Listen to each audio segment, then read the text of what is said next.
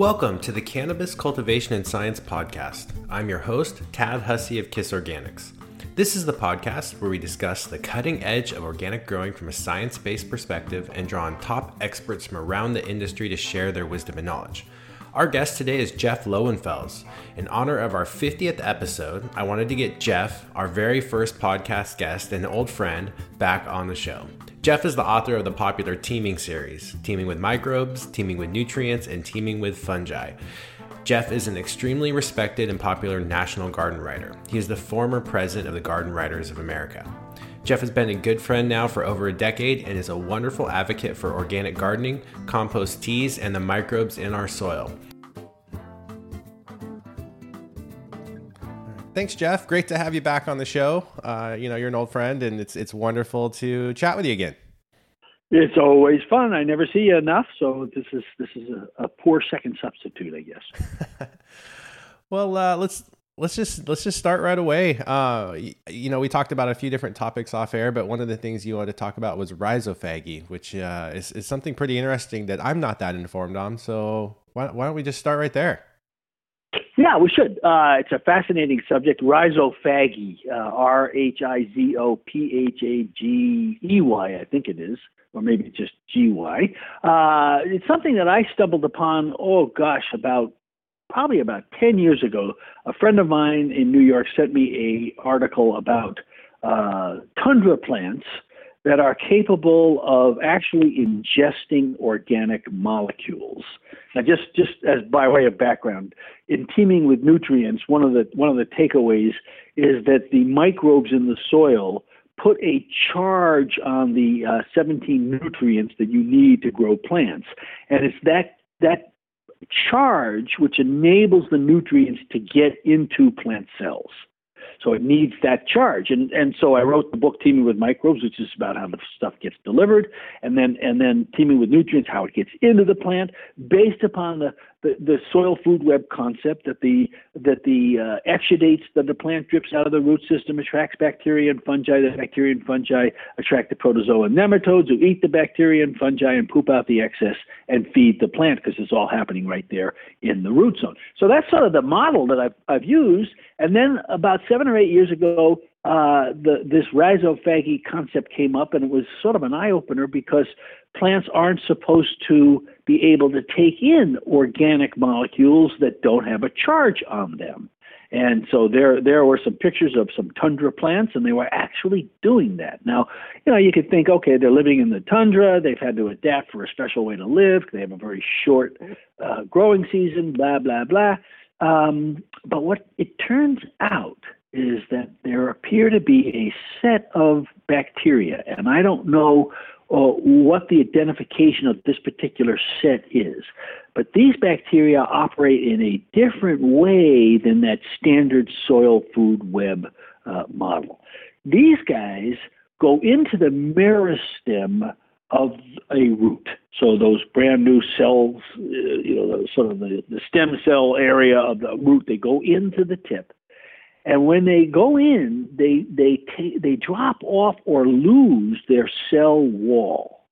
And they move into the root where they are up against the cell wall and the plasmalemma. All of this stuff, if you don't know these words, they're in Teaming with Nutrients.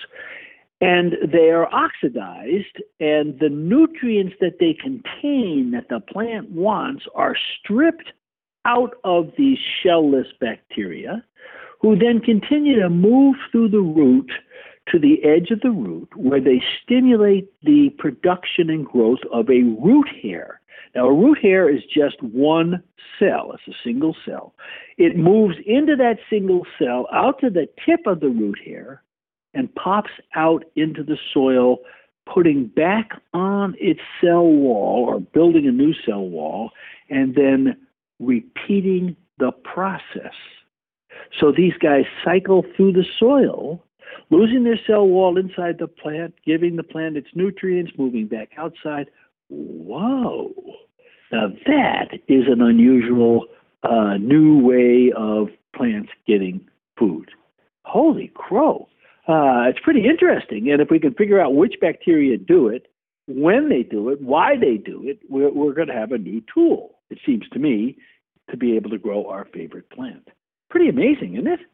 Oh, that's fascinating. Yeah, it is. And they've got pictures of it. If you go on the web, there are pictures of it where they can actually show the oxygen creates a situation where they can mark it. And so they can actually show where these guys are in the root.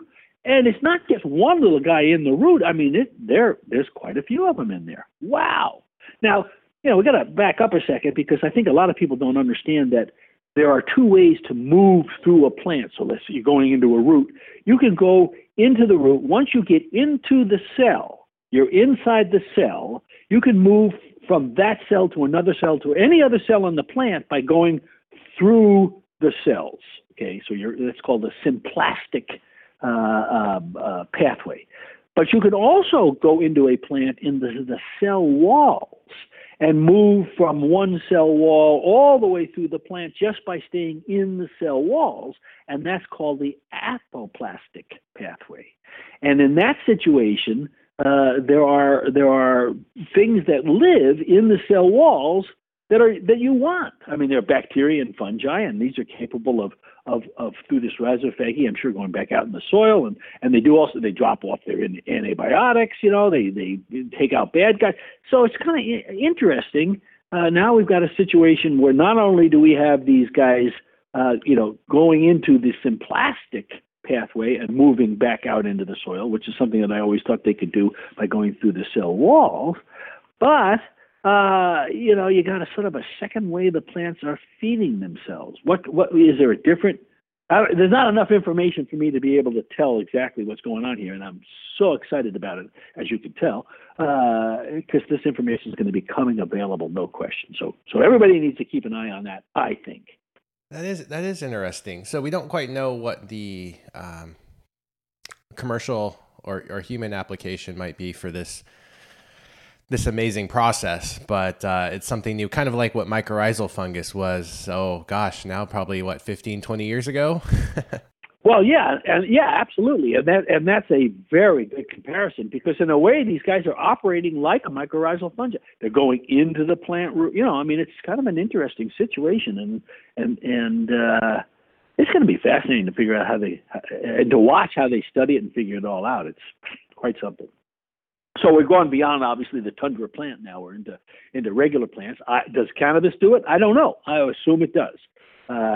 It's one of these things where an article sort of plopped out in there, and it just doesn't have enough specifics. So maybe I just read it about a couple of weeks ago. So maybe I need to contact the author and see what's going on. So stay tuned on that one. Oh my gosh. And if it turns out to be, a significant way plants obtain their nutrients, I'm going to have to revise the books. Yeah, it's interesting. I have seen commercial applications now for, or commercial products around endophytic bacteria, where they've studied this. Essentially, in this case, it was from the vents of Yellowstone, a specific bacteria that they're now culturing and using, and they found supposedly great success in mediating abiotic stress in plants by using this endophytic bacteria. And we've set up some trials over at a local cannabis facility that I work with, but we haven't gotten any definitive results yet. But that was something I was interested in too. Yeah, I love that because when I wrote Teaming with Microbes, above ground, every plant has at least one, and really, really many more than that, up to about 300, 350 different endophytic organisms in the plant above ground. They're sort of comparable to the mycorrhizal fungi below ground, but above ground you got all these endophytic fungi and endophytic bacteria. And I predicted back then that, we're going to start seeing these things in commercial applications. And wow, that's just terrific. I mean, so what's the name of the product, if I may ask, or does it not have a name yet? I don't remember off the top of my head. I'd have to go back into my email and dig it up because it's been a few months since we started. But they're working in agriculture. They're actually a local company to me. And we're going to hopefully get some information off the trials and see if we can figure that out. Yeah. Just fantastic. I mean, and that's what's so exciting about this particular hobby. I mean, you get to do things that you just normally wouldn't think about doing. I heard a guy speak in Baltimore, very interesting talk, and it's right up our alley, you and me. What he was talking about was making specialized teas, really specialized compost teas, and his theory, and I think he's proven it out. You can put a lot of stuff in your compost pile that end up in your compost teas that you wouldn't normally think about. And he was concentrating on a number of things, one of which was chitin, which I found very interesting. And so he goes to the ocean or the beach, and he collects soil that was made by kelp and seaweed and all those things decaying, et cetera, et cetera. I suppose you could make your own by going to get kelp and seaweed. And then what he's discovered is that the chitin that are in the bodies of the organisms that eat that kind of soil or live in that kind of soil, that chitin becomes an unbelievable tool in protecting plants.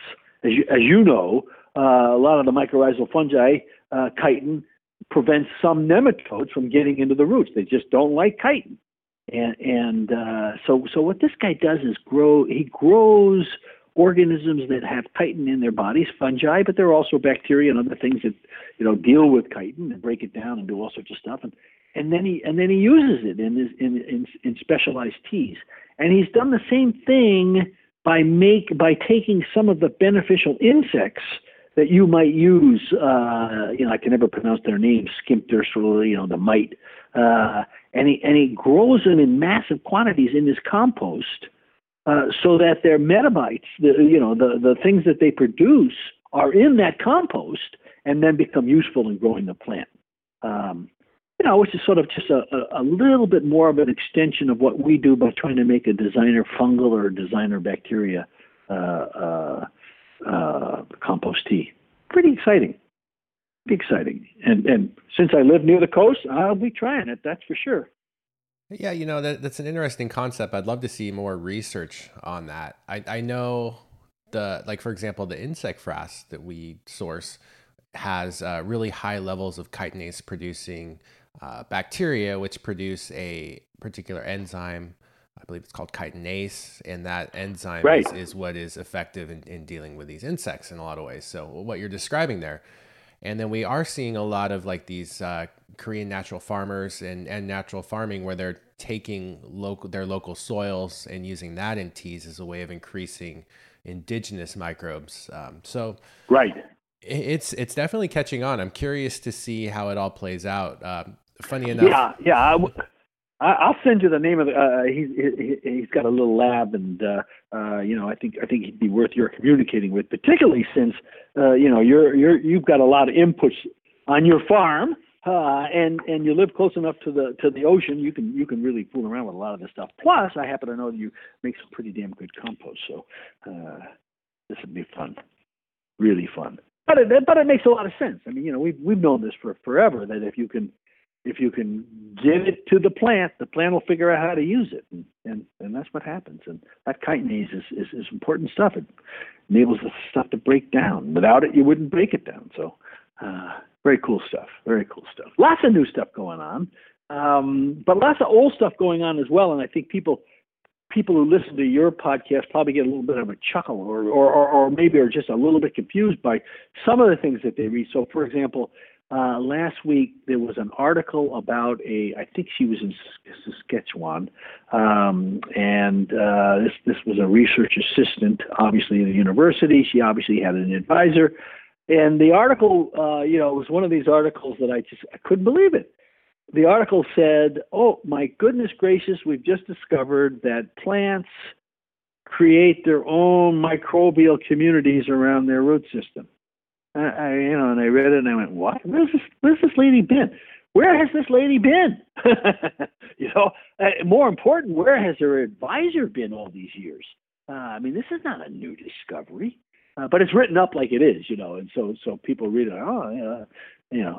It's pretty interesting how further along the spectrum we are as growers, and as hobby growers compared to so many other people who deal with plants. It's just simply amazing, and I think cannabis growers have to give themselves a pat on the back. Frankly, best gardeners I've ever met. Frankly. Yeah, I like the idea that you're pushing the envelope with cannabis growers and giant pumpkin growers, people that are really trying out new things. But I also love that science does catch up and then tell us where we were way off base. There's a lot of stuff that the cannabis industry has tried, and honestly, a lot of things that giant pumpkin growers have done that is just not panned out over time that we thought was good science when we first started doing it. So, yeah, it is a balance, but I totally agree with you. Cannabis growers are great. And I was just talking with someone how for a lot of cannabis growers, it's becoming the new gateway drug to vegetable gardening and where their food comes from. So that's been a wonderful adjunct to all this. Sure. Well, and as you know, we don't want to ruin it for the next show, but we'll do a future show on my upcoming book, which is on auto flowering cannabis, and I take the perspective. And this is not a book that I've written for you or for the listeners of this particular podcast. This is a book I wrote for, my wife, a sister, somebody that's not a professional grower, that's just a gardener. Because I believe that auto flowering cannabis have reached a point now where they are going to be the next tomato plant. And just without getting too far into it, just to cap it off, I think they've reached the point now where they are so easy to grow and so effective in terms of what they're able to deliver in terms of CBD or THC, that I think they are the next hobby plant. In our lifetime, a new plant comes along once or twice. In the vegetable world, snap peas is the one that I remember more than anything else. There weren't any, and now all of a sudden there's, 7, 8, 10, 15 different kinds of snap peas. Everybody grows them. They're terrific, That's what auto flowering cannabis, I think, is going to do to the gardening world. The stigma's dropping. Once it drops, hey, this is the next tomato, the holy grail. So I'll leave it there. We'll do another show, I hope. But you're right. I think, we are a gateway into growing food and growing food organically. Well, I know I said I wanted to wait on that because your book's coming out when? In October? Is that right? Yeah. Yeah. So we can have a whole conversation about that. But yeah. We will. But do you want to talk briefly about it? I mean, do you want to talk a little bit about what autoflowers are? I know most of the people on this podcast are probably pretty familiar, but have you learned anything really interesting about their history or something that, might surprise listeners that we didn't know about autoflowers? Well, I think there are two surprising things. The most surprising thing is that autoflowers are now as strong and can produce almost as well as standardized or the regular kinds of cannabis. The second thing is I was dumbfounded how many people do not know what auto-flowering cannabis is. They've never heard of it. And even professional growers, and once they hear about it, they go, wow, the possibilities are endless. So for those who don't know, auto-flowering cannabis does not require a photo period like indica and sativa cannabis plants do. And that means you can grow it any time of the year where the temperature is okay. And that means you can grow it indoors or outdoors any time of the year. But better than that, they go from seed to harvest in 7 to 9 weeks. Wow.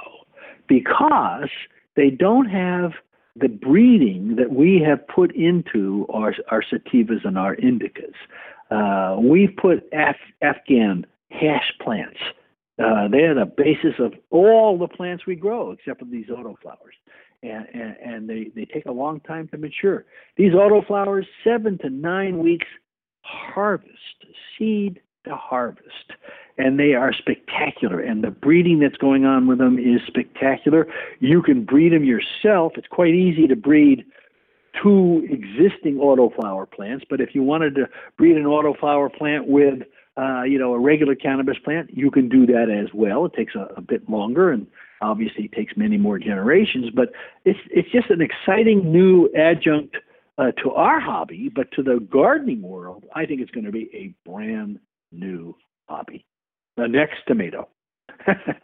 So if anybody wants to just quickly hop over to Amazon and pre-order the book, you can do that. It's called DIY Auto Flowering Cannabis, A New Way to Grow. And I like to say there's a new bud in town, and this is it. It's going to be spectacular. And if you're a grower currently and are turning your nose up to these things, go on the internet, look up some of these seed companies, get some of these new seeds, and just try them out. I guarantee you'll be flipping out. No question about it. Now, one question I had heard that, I don't know if in your research you found the origin story of what cannabis ruderalis essentially is autoflowers, as I understand it, and that they were discovered in Siberia on the side of a road or something. Is that true? What have you found? Yeah, the story goes that there was a scientist in the Volga River area, and he stumbled upon this in his travels, and it was about 1903 or so. And it didn't have any THC in it, and sort of a scrubby looking little plant. So he didn't really think too much about it. I mean, he did realize it was a photoperiod-less plant, but he didn't think too much about it and didn't really do much about it. And people fooled around with them a little bit in the 70s, but they just weren't kicking around. And then people began to discover them in other places. So in addition to the Volga River area, which is not Siberia, I think they found it in Siberia. People have found them in Canada. I've heard stories that people have found them along the railroad tracks in Alaska, although I've been unable to track that one down. But they're a scrubby little plant. They're about a foot and a half tall. Sometimes a little bigger if you give them a little bit of food, but they're just a funny-looking little cannabis plant that grows so quickly and doesn't have a photoperiod. And the reason it doesn't have a photoperiod is because it's evolution. It's a great example of evolution. These escaped from plantations where people were growing hemp for probably rope and sailcloth and things like that. And they realized, I better flower right now or I'm not going to survive. And they did. So there you go. Auto-flowering cannabis, the next tomato. And I want to do a quick plug for a forum called autoflower.net. So if you want to go and read a little bit about it, that's a good one. Jeff's posted on there. I've posted on there. I don't check it as frequently as I probably could, but there's a lot of great guys on there that are more familiar with autoflowers than anyone. Oh my goodness gracious! And if you want to, soup to nuts. If you want to learn about where to buy seeds, they cover all the seed companies. There's little displays off of various different forums. I like to tell a story. You know it, Ted. That when I came up with the idea to write the book, and again, it's not a book for growers. It's a book for parents who want to, or gardeners who might want to get into a new kind of plant. Boy, I really have I have consumed the Kool-Aid that the stigma is gone, haven't I? Oh yeah, your father and mother will be growing plants. Yours might be, but I don't know. It's just one of these. It's just a phenomenal thing. I think people are just going to fall in love with this. Everything you like about growing a regular plant, you can do with this one.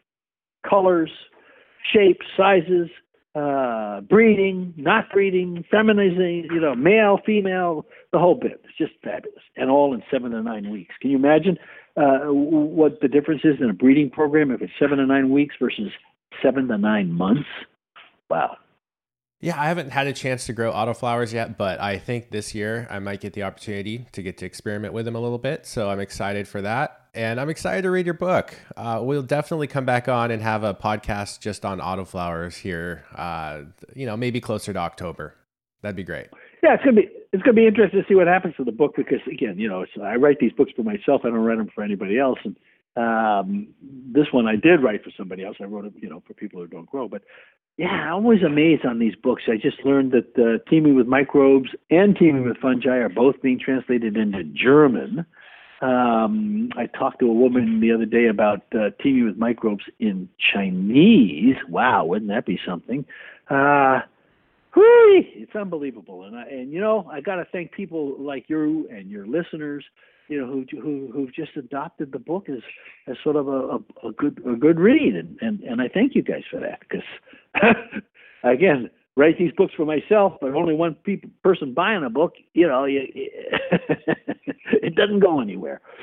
So I thank everybody for that. They've really been more than kind in buying the book and telling friends about it, or all the books and telling friends about it. Well, I didn't tell you I was in the San Juans this past weekend for a friend's birthday, and we walked into the bookstore, and of course I went straight to the gardening section, and Teaming with Fungi was right there in the front best location on the bookshelf. And there was also Jesse Bloom's book and Steve Solomon's book. A lot of the people that I've interviewed on this podcast, I was like, wow, I know a lot of the really cool people in the gardening world. I'm very fortunate. Isn't that fun? Yeah. Isn't that fun? Yeah, it is fun. So you did Steve Solomon. Steve, of course, lives in New Zealand. Yes. And I used to be on his listserv for a little while. I just don't have any time anymore because he was, he initially he thought his system of growing, which is, for lack of a better word, minerals versus microbes. He was not a big fan of the microbe system, and I think he's come along quite a bit. I think some of the things Dr. Lane said he didn't agree with, and so. I think he sort of went the other way, and I think he's back again. But the two systems work quite well. Obviously, it's the microbes that put the charge on the minerals so they can get in there. So you got to have them both. Yeah, I think they're both a little right and a little wrong too. So we try and use a combination of both by remineralizing the soil and then having good biological activity and diversity and promoting the sorts of things that you talk about in Teaming with Microbes. Yeah. Oh, hey, that reminds me of something I want to go back and correct, because I think this was the show where I created the controversy. We talked about whether cannabis should be grown in fungally dominated soil or bacterially dominated soil. Remember that conversation? And I think what I said was, it's an annual plant. It's not a perennial plant, and it likes bacterially dominated soil. And I believe, and again, I don't want to put any words in her mouth, but I believe Dr. Lane said, her research indicates that it really likes likes fungally dominated soil. Is that what she said? Or I don't want to put words in her mouth. And I think the right answer is, as I went back and sort of looked and thought about it in light of the auto flowering book, and I want to sort of change my answer a little bit if I can. It is an annual. I still believe that it likes bacterial soil, but I think you got to take a look at which variety you're growing first of all. So if you're growing an auto flower plant, geez, these are in the ground for only 9 weeks.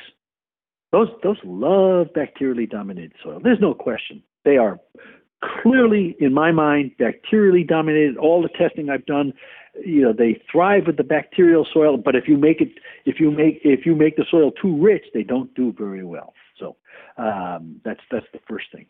The second thing is when we talk about bacterial soil, we're not talking about soil I'm not talking about soil that's void of fungi. So bacterially dominated simply means that you have more bacteria than fungi, but you have fungi. And obviously you need to have fungi to break down stuff. You've got to have the fungi in your soil, even if it's it's supposed to be heavily bacterially dominated. You still have to have some fungi, I believe, in the soil in order to make it soil.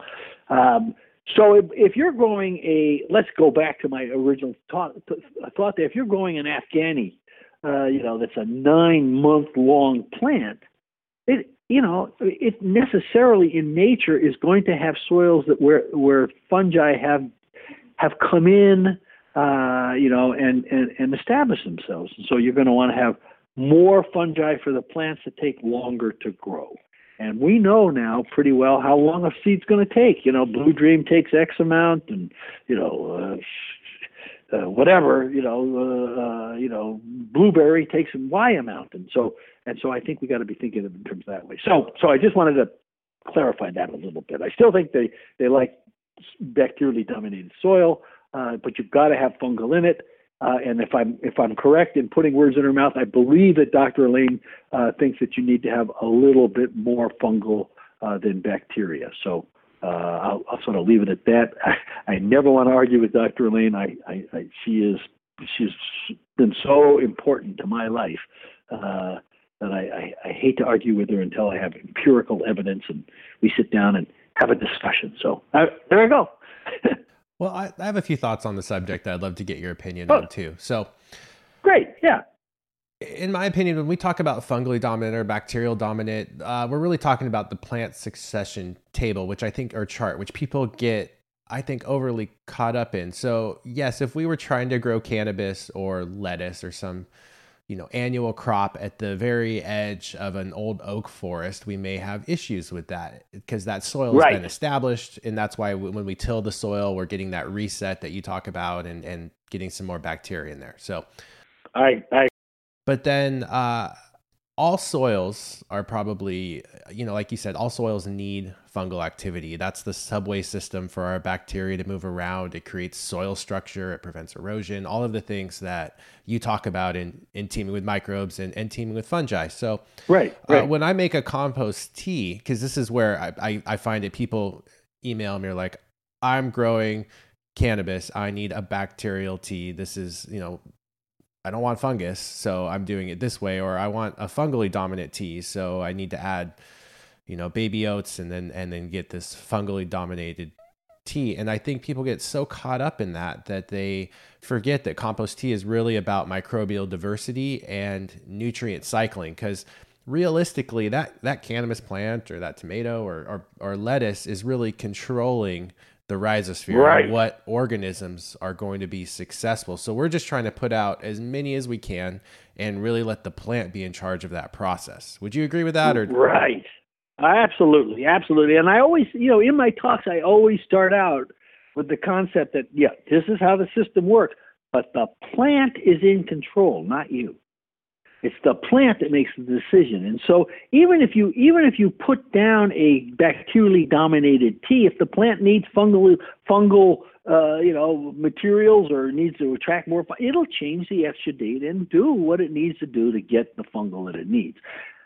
You're right. We tend to get hung up on the theoretical, so to speak. I mean, in order to explain the system, we talk about fungal, bacteria, the succession chart.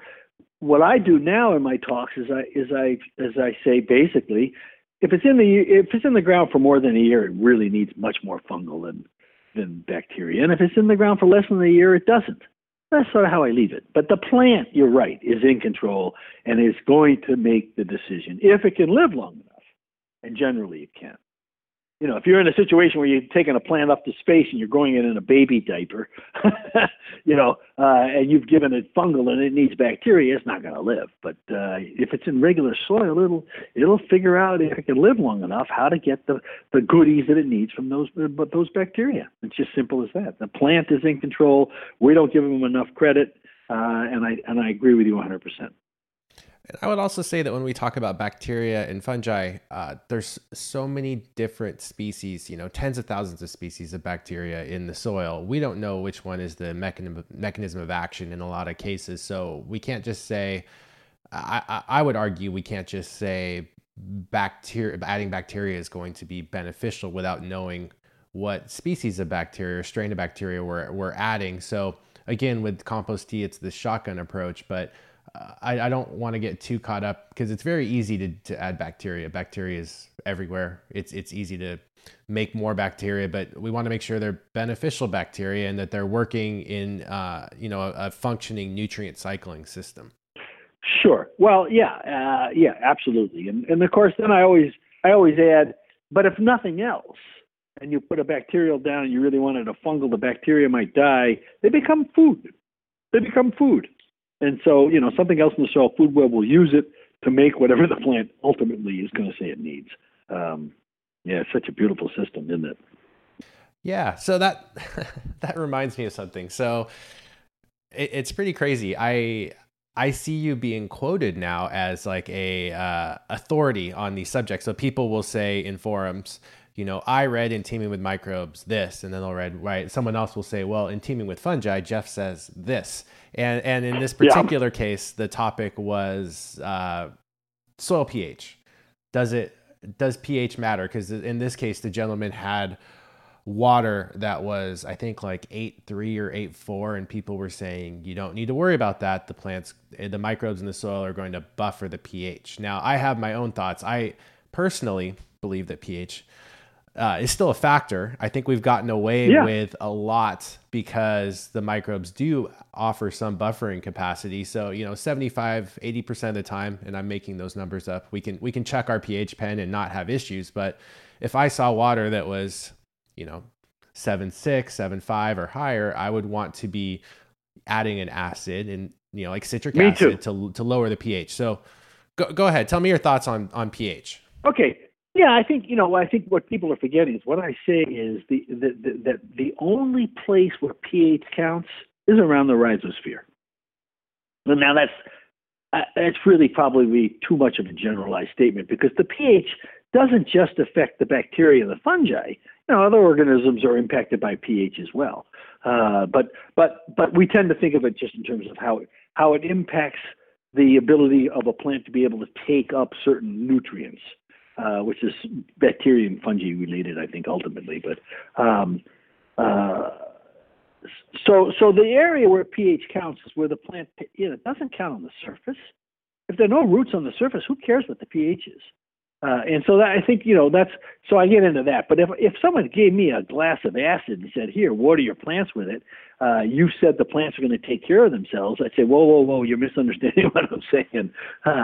Yeah, of course you got to be cognizant of what's going on. But in general, as you say, 70, 80% of the time, you don't got to worry about the pH. The plant's going to take care of it for itself. If you've got an extreme situation, yeah, you got to pay some attention. Do I test for pH all the time? Nah, I don't. But if I see something going on with my plant, that's one of the first things I think about is pH, and it's one of the easiest things to adjust.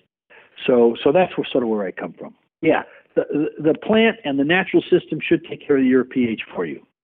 But in the example you gave, you got somebody adding an outside substance with a pH of 10. Oh my God, whatever. That's not a natural system. Yeah, when we talk about commercial cultivation, where you're doing this for a living, I like to see a good soil test initially. In this case, we usually use the Mehlich 3 and the saturated paste just to get a ballpark figure. I don't take these numbers as as scripture. You got to be able to track trends, and so you got to have a number. Any number is helpful, but if you've got some specific ones, and as long as you use the same ones each time, that's great. Yeah, and I think testing your water too is really important, especially for people on the wells, as that water may fluctuate throughout the year. It can make a difference, and we've seen it with plants. So, yep, I don't disagree. But here again, if you were dealing with a normal crop, you would let it adjust itself. But we're dealing with a commercial crop, and you're selling it. You got to pay attention to it in all aspects of it. You want to know everything. You want to know the pH. You want to know NPK. You want to know microbiomass. All of these things are. Have you been fooling around with the microbiometer at all? I haven't. I haven't quite gotten on board with that product yet, and I think we already had this discussion, but we can have it on air for listeners too. So I approach the microbe side a little differently than you do. For me, for example, this microbiometer that would tell me, microbial biomass in the soil, it doesn't identify species. No. For me, it doesn't change my behaviors in terms of how I garden. And that's why I haven't quite figured out a use for it in my head, because I'm already going to be, making compost teas or using a high quality compost or doing things to increase microbial biomass and diversity. Getting a test back that says it's low or high doesn't change my gardening habit particularly. But what are your thoughts? Well, I use it for a couple of reasons. First, I use it. Well, let me back up a second. Microbiomass in general, you can use microbiomass, changes in microbiomass, to tell you whether inputs are helping or hurting. And so that's the first place where I use it. People come to me all the time and say, "Hey, will you endorse this product?" I say, "Is it any good? I got to grow plants and do it." Knowing that it's able to increase a biomass in the soil in a positive way is a good indicator that it's a pretty good product. And so I use it for that. And I think you could do that as well. If you make a new kind of tea, you want to see whether it's effective. Is it adding to the biomass or not? You take a test before and then you take one afterwards, just like you do an NPK. You can also use it to determine what the plant is doing. So plants in the springtime produce tremendous amounts of exudate and increase their biomass around their root systems, and you can track it. Which is interesting. You can track the cannabis plant biomass changes. They change biomass when they start to flower, and so it's another tool. Now, yes, it does not identify species, and right now it doesn't distinguish between bacteria and fungi. Although there is now a beta test going on the next version, which will do that, I think will be very useful and maybe increase your potential use of it if you can do a little bit of bacterial fungi identification, ratio or quantity identification. That would be very, very useful. It's going to be able to do pH as well, which I think is going to be useful. And so it's just another one of these tools. I don't think it's an exclusive tool, but it's just another one of these tools to help you quantify whether what you're doing is actually helping, whether it's hurting. And I find that to be a fascinating thing to do. Not all gardeners need to do it, but if you want analytics, information is power. This is another little piece of information. So microbiometer.com. It's fascinating, and people are coming up with new uses for it all the time, which is kind of fun. I don't know if you're aware of it. Did you ever meet James Sotillo? Anyway, James was the guy. Name. Is he the one behind? Yeah. He was the guy that gave the talk that the woman who invented the thing heard and decided to go home and put the thing together. And James was a wonderful compost tea brewer, really avant-garde designer teas, maintained the High Line in New York, the World Trade Center, the Battery Parks, a lot of the stuff along the harbor in New York. And unfortunately, he died last week, so we lost a great guy who was really added a lot to the compost tea world, I think. So upset about that. But he had some involvement with the microbiometer, which is why I thought about him. But don't want to be a downer. We're all on the back nine, and it's how we live, and we got to play that game well. So be organic, folks. Yeah, I'm sorry to hear that. I do recognize his name, that you say it, from Compost Tea. So that I don't think I ever met him, but I'm sure my father knew him back in the day. Yeah. But, wonderful guy. Yeah, so just to talk a little more about this microbiometer, if I were to apply mycorrhizal fungi or apply E. coli or salmonella, it would show an increase in biomass potentially? Yes, it would, but it would smell bad. Well, the mycorrhizal, she's got some stuff, very exciting stuff about mycorrhizal fungi coming in the test. So again, it's in beta. But yeah, I mean, and I had this conversation with sort of obliquely with Elaine. I said, well, if you put E. coli in your soil, it's going to smell bad. I mean, in other words, you gotta know something about the soil food web in order to be able to use that tool. If you pick up soil that smells bad, I don't care what the microbiomass is. It's bad soil. There's something wrong with it. But if you pick up that soil and it smells sweet and measure the microbiomass, that's a different story. So it doesn't. So just so I'm clear, it doesn't replace NPK or soil food web tests. I think you got to do those as well, or look in a microscope instead of a soil food web test. But it is a very interesting, effective new tool. So yeah, that's right. Well, another question I had then was, so I went to this soil scientist conference last January in San Diego, and it was very cool. And some of the speakers were talking about, they were actually identifying the specific bacteria and their levels in soils, but they were talking about how biomass changes throughout the day, even at like an hourly basis. So, are we just looking for a range with a product like that, or because it will change so dramatically?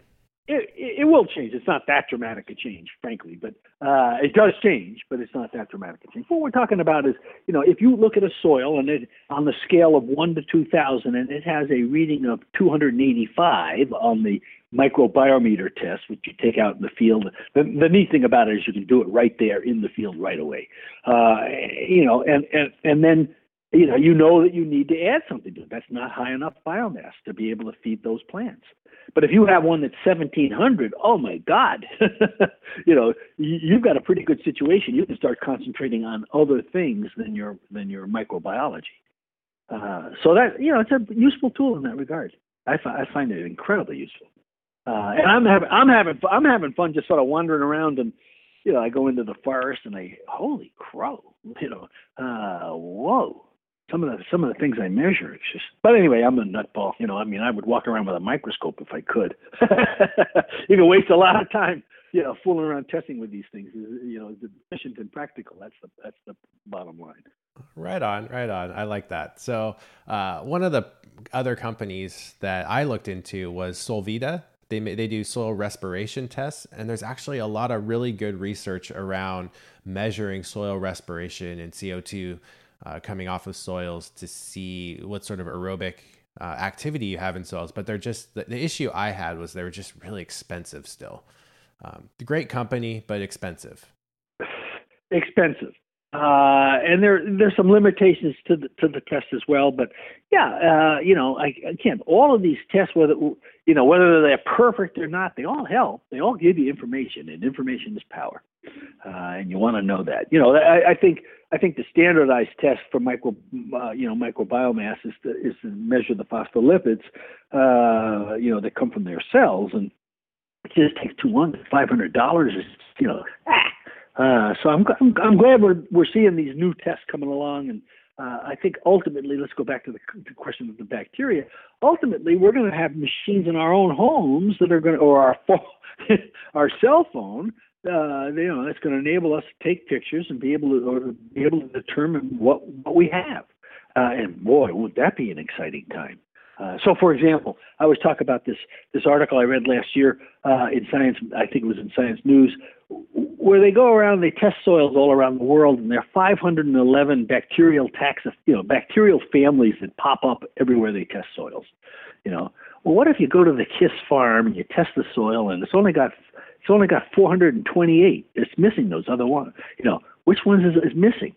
And if you put them in, does it make the soil better? And well, you got to be able to identify these bacteria. And so we're getting there. We're getting closer and closer and closer. We're all ultimately, I believe, going to be growing autoflower cannabis. We're all going to have one of these 3D printers in our houses, so that when you want a new piece for the KISS machine, you just go to KISS's website, and you download the template to make the new pipe, and poof, you make it, And then I forgot what the third thing was, which was the point I was trying to make. But we're all going to have bacterial and fungal identification abilities, and we're going to be able to say, oh, this soil's missing 16 different kinds of bacteria that it needs, or this soil's got powdery mildew in it. Wow, can you imagine? It's coming. It's coming. Yeah, soil science is so fascinating to me. But I was, getting back to what you talked about with cannabis growing and all of that being sort of on the cutting edge. Some of the stuff that they were sharing at the conference, very specific, but it did seem like things that was kind of like, oh yeah, duh, we already kind of knew that, right? But then they're able to prove it with trials and the methodology that they're setting up with these studies. So it was definitely interesting. Oh yeah, I mean, let's face it. As we get more legalization opportunities to study, the things we're going to be able to pick out. When you study a plant like cannabis, where there is a demand and a need, and different kinds of uses, and all the different chemical ingredients that we're all trying to find, holy crow, we're going to have some unbelievable research opportunities. Again, once in a lifetime. And it's going to happen, because sooner or later our stupid federal government is going to back off. I mean, we're just going to make it happen. And once that happens, and you can do research on this stuff, oh my goodness gracious, unbelievable. So, changing subjects here, anything you want to share looking back at your 3 books that are already on the market? You mentioned I remember when you first came out with Team with Microbes, you had the pH switched in there and you had to send out a correction. Oh, yeah. Oh, my God. Yeah. And that's just a silly error. But was there anything you found that you've been like, looking back, this was really important and I wish I'd talked more about it? I know you did that with mycorrhizal fungus, or I've changed my mind on this. Maybe something's changed. Well, I didn't include algae. I think I should have. Algae is part of the soil, and they're part of the soil food web, and I think that was a omission. I have here, every now and then jotted down little things, and I'm drawing a blank right now. But I guess what I ought to say is, if any listeners come across stuff that bothers them, let me know right away. And we'll take a look at the stuff. Boy, that pH problem plagues me, because every time they do a reprinting, they go back to the first one and it has the mistake in it. But and then I always worry about, does the Dutch version have the mistake in pH? Does the Korean version? It's in 11 languages, so that sort of bothers me. But to talk about the books in general, I think what I have found to be the most satisfying, in addition to the fact that people have accepted the books and have read them and have, sort of applied and improved on them and all that kind of stuff, is the fact that people are now reading the books as a trilogy. And I was a little concerned that people were going to think these were three very separate books, but they're not. They really are tied together. Obviously, the Teaming with Fungi is an adjunct with Teaming with Microbes. Fungi are a microbe. At the time I wrote the Teaming with Microbes, there wasn't really this wealth of information or I don't want to say craze, but a need for the mycorrhizal fungi stuff. And it just appeared, 2011, 12, and so that's why that one came. But Teaming with Nutrients appears because why write Teaming with Microbes? Teaming with Microbes is just how the food gets to the plant. And it's so important to know how it gets in the plant and how it operates in the plant. And then you can think about it in terms of where it was in the soil. It's all packaged. It all fits together. And I really encourage people, when they pick up a gardening book, to any kind of gardening book, to always try to fit it into their body of knowledge, because these things are not written in isolation. And a lot of people do just pick up a gardening, what's wrong with my plant, and they read it and they don't think about it in terms of the soil. They only think about it in terms of what the leaves are telling them, that kind of stuff. No, you got to be thinking more holistically in order to be really successful at what you do. So there I go. That's sort of a biodynamic concept, isn't it? It's sort of the whole kit and caboodle. You got to put everything together. You can't look at just one part. Yeah, I think it's funny because soil really gets the bad rap, or nutrients in general, when we talk about a plant that's not looking as well. People forget about all the other variables like lighting and humidity, temperature. In my case, I'd say, and again, I'm making up these numbers, 75% of the people that have issues, it's their watering habits even, because that affects the microbial community so dramatically with these living soils that they end up, what looks like a deficiency is actually over or under watering. Yeah, absolutely. It's funny because you raise these things up. In my basic talk that I give, about the fifth or sixth laugh slide. When you give a talk, if you put in slides that generate, in theory, if people are understanding what you're saying, a laugh, that they're listening and that they understand. And if they don't laugh when they get to that slide, then you didn't explain it properly, and so you got to go make sure you do so. And one of my laugh slides at the very beginning is a picture, of a guy standing in water, and now I have one of a reader board that says, "Spring is here. I'm so excited I wet my plants." And I always say to people, we water our plants not necessarily to give the plant water, although that's obviously important, but to keep the bacteria and the microbes alive. They need water, for God's sakes. And, it's amazing. But in the gardening world, not the cannabis world, in the gardening world, every garden writer in America has written at least one column or done one radio or television show where on the subject of the number one mistake people make is they overwater their plants. The number two mistake they make is they underwater their plants. And that's a standard. And if you don't write that column once during the year, then you haven't complied with the rules of garden writing. So you're absolutely right. Watering is so key, so key. It's just, you'd think it's intuitive, but it's not. Have you played around with moisture meters at all? We use one from Blue Mats. It's a digital moisture meter, but I'm always looking for other suggestions and what other people are doing to measure, more quantitatively their levels in the soil. I used to, and then I found that the one I had wasn't accurate, and I've never gone back and done it again.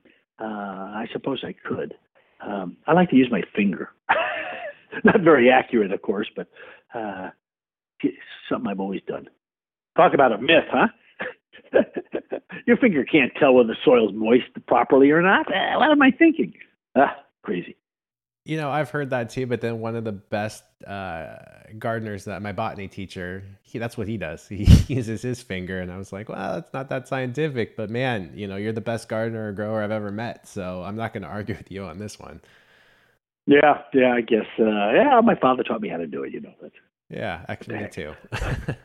Yeah. I go, wait a minute, that's the same finger you pick your nose with? That's not an instrument. What are you talking about? But it is. This is.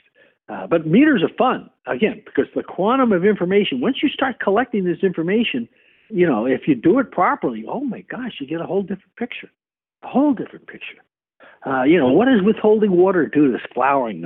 What does withholding water do to the production of trichomes? All that kind of stuff. It's fascinating stuff. And fortunately, in the cannabis world, we tend to share that information. We were talking a little earlier. I don't think we want to necessarily get into it, but about this Phylos situation, because people in the cannabis world were sharing information. Now we got a problem, but we tend to share information, and I hope we continue to do so. It's very important, particularly with the big guys trying to get into the business. We gotta support ourselves. It's not competition that way. It's that's healthy competition. It's the big guys we got to worry about. Yeah, I do have actually one other question I wanted to bring up and see if you had any information on. So I got a call a few weeks ago about a woman who was vegetable gardening, and she'd done a test on her native soil and then also her raised bed garden. And it came back with 40 ppm of lead in her raised bed garden, where she bought potting soil versus the one where her native soil was 0 ppm.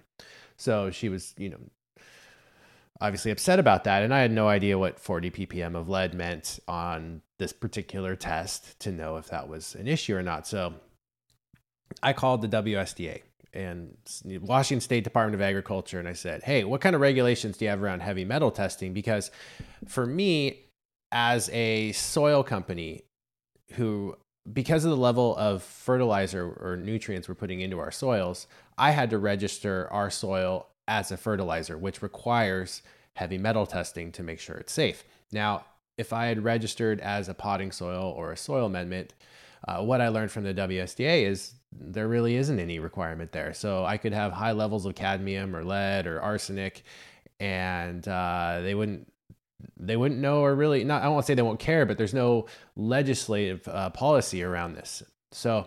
Oh, it's even worse. It's worse. It's worse than that. If you wanted to have radioactivity in your material, it's not tested for that either. And so it's unbelievable what you can get away with putting in potting soil.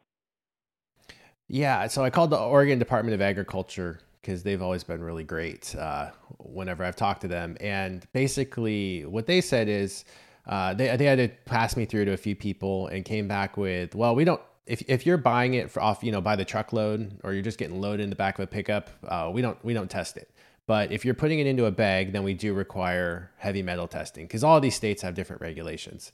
And in this case, what they said was, and it was, I want to say it was a very specific number. It was like 238 ppm or 243. And I was like, how did you come up with this number? I know it was somewhere right around that range. And they're like, well, the FDA hired this consulting company way back, 20, 30 years ago to set these levels, and we've used them ever since. And so I asked for them to send me research. I haven't seen that research yet, But that made 40 ppm not look so bad. But then I got thinking about it. If we're growing root crops, if we're growing cannabis, things there's a lot of research to show that they're dynamic accumulators. They uptake heavy metals really, really well. How do we know that what we're getting is safe? And that's something I just wanted to bring up for listeners, because people are sourcing things from so many different places or using really, really high levels of rock dust. And we could be getting these heavy metals in their final crop. And it could be an issue. I just wanted to hear your opinion and what you found on the subject. Well, I'm very concerned about it. First of all, let's talk about the 40 number. I mean, this stuff is cumulative. And so yeah, it may only be 40, but then you go and you rub up against your wall, or who knows, but I mean, so it adds up. It's like having a backpack, it's 40, but then you run into something else that's 40, and all of a sudden you have 80 in your backpack, not just 40. So that I'm concerned about any number. I don't think it had anything to do with the fact that one was raised bed and one was in ground. I mean, it was the soil that they brought in. It had the lead in it. I am very concerned about the fact that we do not test for lots of stuff in the cannabis industry. In Alaska, where I live, they don't test for pesticides on the plant. Well, wait a minute. That ticks me off. I mean, where's our clean, green, certified organic-y, standard? But this is something we're putting into our bodies. So it's not just lead. It's radioactivity. It's arsenic. It's all sorts of stuff. And yeah, I mean, we should be testing this stuff. And if you're growing a plant like a fern or a cannabis that can chelate this stuff, one of them, it's fine because you're not eating or smoking it. The other one is not. So it's upsetting. I'm upset. I need to go back and look at the research, but I'm not sure if it accumulates it into its trichomes or if it just goes into its leaf biomass, in which case it's a little less concerning for cannabis, but there always is some leaf material, when you're consuming flower. Whoa, wait a minute. Wait a minute. We're putting, in the new modern world, they're putting those leaves into a machine that's turning them into oil. And so the lead's still there, in theory. So whether it's trichome or leaf, if it's in the plant and you're turning it into an oil, that's a potential problem. Let's talk about the research a little bit. There's a terrific podcast that ran recently, and I'm trying to remember whether it was Radiolab or something of that sort, but people can Google it, involving lead standards and lead paint, the little Dutch boy that's on the lead paint. And basically, it's a brand new podcast. I remember what it is. It's a brand new podcast where they're trying to say to people, what are we, patsies? We got to do something about this with various subjects. And one of them is lead. They have a whole podcast about the lead paint industry, the little Dutch boy, and how there's so much lead in lead paint and why it was there and why it's still around 30 years later. We haven't done a damn thing about it. And we're not holding National Lead Company that made the paint and other companies accountable. Good God. It's crazy. Anyway, it's fascinating. Google it, and listeners will be fascinated by it, no question. I'll have to check that out. That's really interesting, especially since I'm getting ready to paint my house. So, but yeah. But again, not just the lead. Radioactivity is something that always gets me. You have to, in order to put your radioactivity into a landfill, your nuclear waste, you got to fill out form after form after form in order to put it into your potting soil. Nothing. Bad. What have we done to ourselves? So the moral is, definitely test. And, you get information, you get smart. Yeah, kind of a downer to end the podcast on, but know where you source your ingredients. I would agree with you. That is very important. Right, in all regards. And just so that we can, keep it into the organic, it's not just these chemicals that you got to worry about. So if you're using manure, for example, and it's got tremendous amounts of phosphorus in it, it could be that you're using so much manure that your phosphorus levels in your soil, even though the stuff gets locked up, are so high that mycorrhizal fungi will never work in your soil for 100 years. You got to test, folks, to know what your numbers are. So you can figure that out. You end up with a soil that has a phosphorus number that's 250 parts per million. You got a problem. It should be 50 parts per million or lower, I think. And so testing is so important. And it's not just for the chemicals that we know are bad. It's for the good stuff as well. Yeah, I've seen some recent testing around nitrogen where, it's being over applied and we're seeing, some nitrogen toxicities actually from too high of levels. So that's where a test came in really handy to sort of confirm what we thought we were seeing visually with the plants. Right, exactly. Well, exactly. So, and again, in a place like Alaska, for years and years and years, we had a garden columnist, not me, who was telling people to put down 832-16 3 times a year on your lawn. Well, holy crow, that's a lot of that's a lot of phosphorus. Those lawns have got phosphorus for the rest of time. We're not even allowed to apply phosphorus on lawns here in Washington. They've passed laws around that because of issues with it leaching. Well, I think nationally, if people take a look at the non-organic lawn foods, you'll see there is a no number, 0 for the middle number. You're not allowed to put phosphorus. We're 30, 40 years away from peak phosphorus, that's going to be a bad problem. We thought climate change is a bad. If we run out of phosphorus, we're dead. Well, Jeff, I really appreciate you taking the time today. I look forward to seeing you soon here at the Cultivation Classic, though this podcast will probably come up after it's already happened. But I'm looking forward to your talk, and I always keep an eye out for when you're coming to my area because it's always great to hear you speak in person. Well, you can hardly shut me up, as you know. So if anybody needs a speaker and they can afford it, contact me. I'll be there. Simple as that. And this new book, I think your sister is going to love.